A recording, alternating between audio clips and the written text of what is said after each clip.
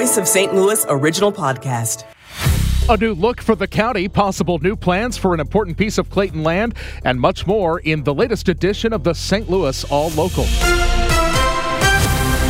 Today is Wednesday, January 10th. I'm Michael Calhoun. Our top local story. A KMOX follow-up. The CEO and executive chairman of Clayco has concerns with the Clayton School District's plan to buy the Caleres headquarters property. Bob Clark tells KMOX Caleres is prime real estate and that the city of Clayton should be working with developers. Quite frankly, the city has seemed a little skeptical about helping with some of the off-site infrastructure improvements and that sort of thing. And so I think the developers got skittish that there was too much hair on the deal, working with a community that might not really embrace a big development there. Clark says that scared everyone away, but now that Clayton can see the contrast of what would be a disastrous outcome for the entire community would be that the school district buys that incredible commercial or residential property. Maria Aquina, KMOX News. The St. Louis County executive makes his case to get revenues up. That's Dr. Sam Page wrapping up his State of the County address, where he talked a little bit about the budget process coming up and how revenues are down, saying we need more revenue and wants to increase the property tax rate for the county. Also wanting to implement an online sales tax. He says that St. Louis County is missing out on $10 million a year. But some good news, the projected numbers coming in from the marijuana sales tax coming up this year, $3 million. At the Two Hill Performing Arts Center at UMSL for the speech. Stuart McMillan, KMOX News. Also today, a new logo for St. Louis County government unveiled. Council Chair Shalonda Webb. We're all excited about the branding of St. Louis County, so we can have an identity as well. Dr. Page showed off the two lines woven in a circle with a fleur-de-lis in the middle as the new logo during his State of the County. Councilman Mark Harder says he first learned of the logo with everybody else at the speech. This has been a total surprise to us. The council was not consulted on a new logo.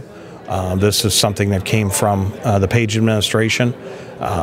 So we'll see. We'll see what the public thinks, because I don't think they were included because the council wasn't included. The two interconnecting lines around the fleur-de-lis are supposed to represent the Missouri and Mississippi rivers.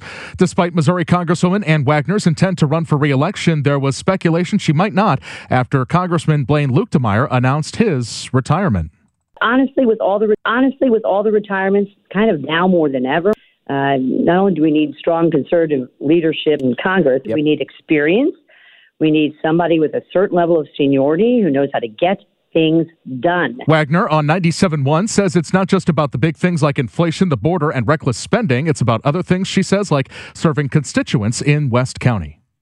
Education news that matters to you. Representative Justin Hicks of District 108 in St. Charles County says his constituents want the option of enrolling their kids in charter schools. I truly think if there is any opposition towards it, it really comes down to taxpayer dollars and school districts wanting, current public school districts wanting to hold on to every cent that they can. The Wright City School District is working to improve student safety. The district is in the process of installing fences on playgrounds, bulletproof films on windows, and upgrading its building entrance buzzing systems. We have started 2 of the 3 projects already. The third one is probably going to start, I want to say, next week, and we hope to have everything wrapped up by February 1st. Assistant Superintendent Jeremy Way says the projects are made possible by a $150,000 safety grant awarded by the state. Tiffany Jackson, KMOX News. Meta vows to restrict content teens can see on Facebook and Instagram, but consumer advocates say it's time for the government to step in. Fair Play Executive Director Josh Golan tells KMOX Meta has made promises before. If what Meta is announcing is that they are going to stop sending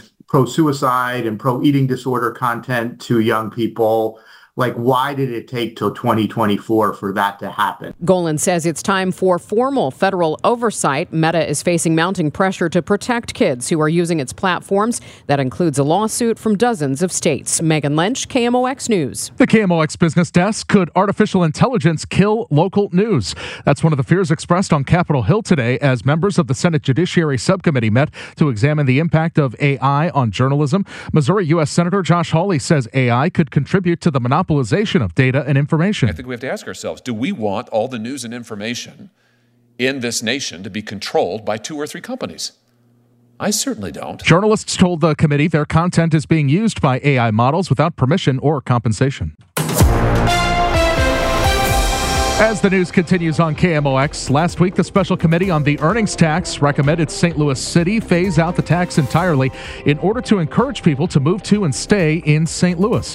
State Representative Steve Butts wrote the Democratic committee members' response, pushing back against the majority of the findings of the report. Representative Butts points to the notion that the tax is hurting St. Louis's efforts to grow its population as an area he disagrees. Our issue for at least the last 30 years, and I have lived in the city my entire life, is crime as the reason why people have left and not the city earnings tax. He believes that the chairman of the committee, Jim Murphy, is at his wit's end with the appeals court regarding refunds to remote workers. He just has lost patience with waiting for the Missouri Court of Appeals to rule for or against St. Louis City's appeal on refunds to remote workers. Butts believes the sooner that case gets settled, the better. Butts did find one area he agrees with the Republicans on the committee. If there could be a way that we could carve out people at the very bottom of the earnings level and exempt them from the earnings tax, or let them apply for a refund for the earnings tax. In fact, he's already working on a bill which could grant the lowest earners in St. Louis and Kansas City an exemption or a refund on the earnings tax. Early next week, I will at least be reviewing a bill that I intend to file that might make that level somewhere around workers at 100% or less of the federal poverty level.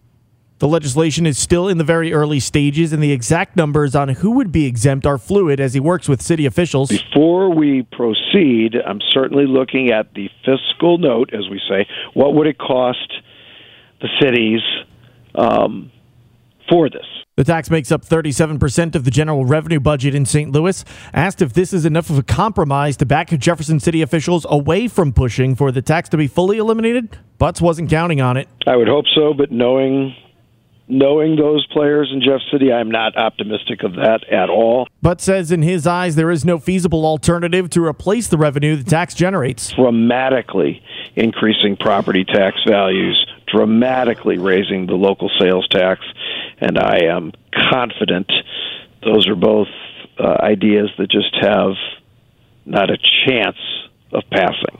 Does Butts believe that Jefferson City could pass legislation that would strip St. Louis and Kansas City of the earnings tax without replacing that revenue and leave them to their own devices? Honestly, no, there is not a chance that's going to get through the Senate. It might get through the House of Representatives, but there is not a chance that that's going to get through the Senate. Sean Malone, KMOX News. In other news, we want to iron this out. We want to get this accomplished. That's Clark Ballou, a union spokesman, after freight terminal employees protested this morning for paid sick days. Ballou says almost every large-scale freight railroad terminal has been able to get this benefit, but the St. Louis branch is smaller and it's being left out. We had made overtures for the last few months trying to, get this done, shown proven examples of what we've been able to accomplish on the other railroads, kind of shamed them into it, to be honest. Like, why are you the outlier here? Brent Wood, the president of the Terminal Railroad Association of St. Louis, tells KMOX.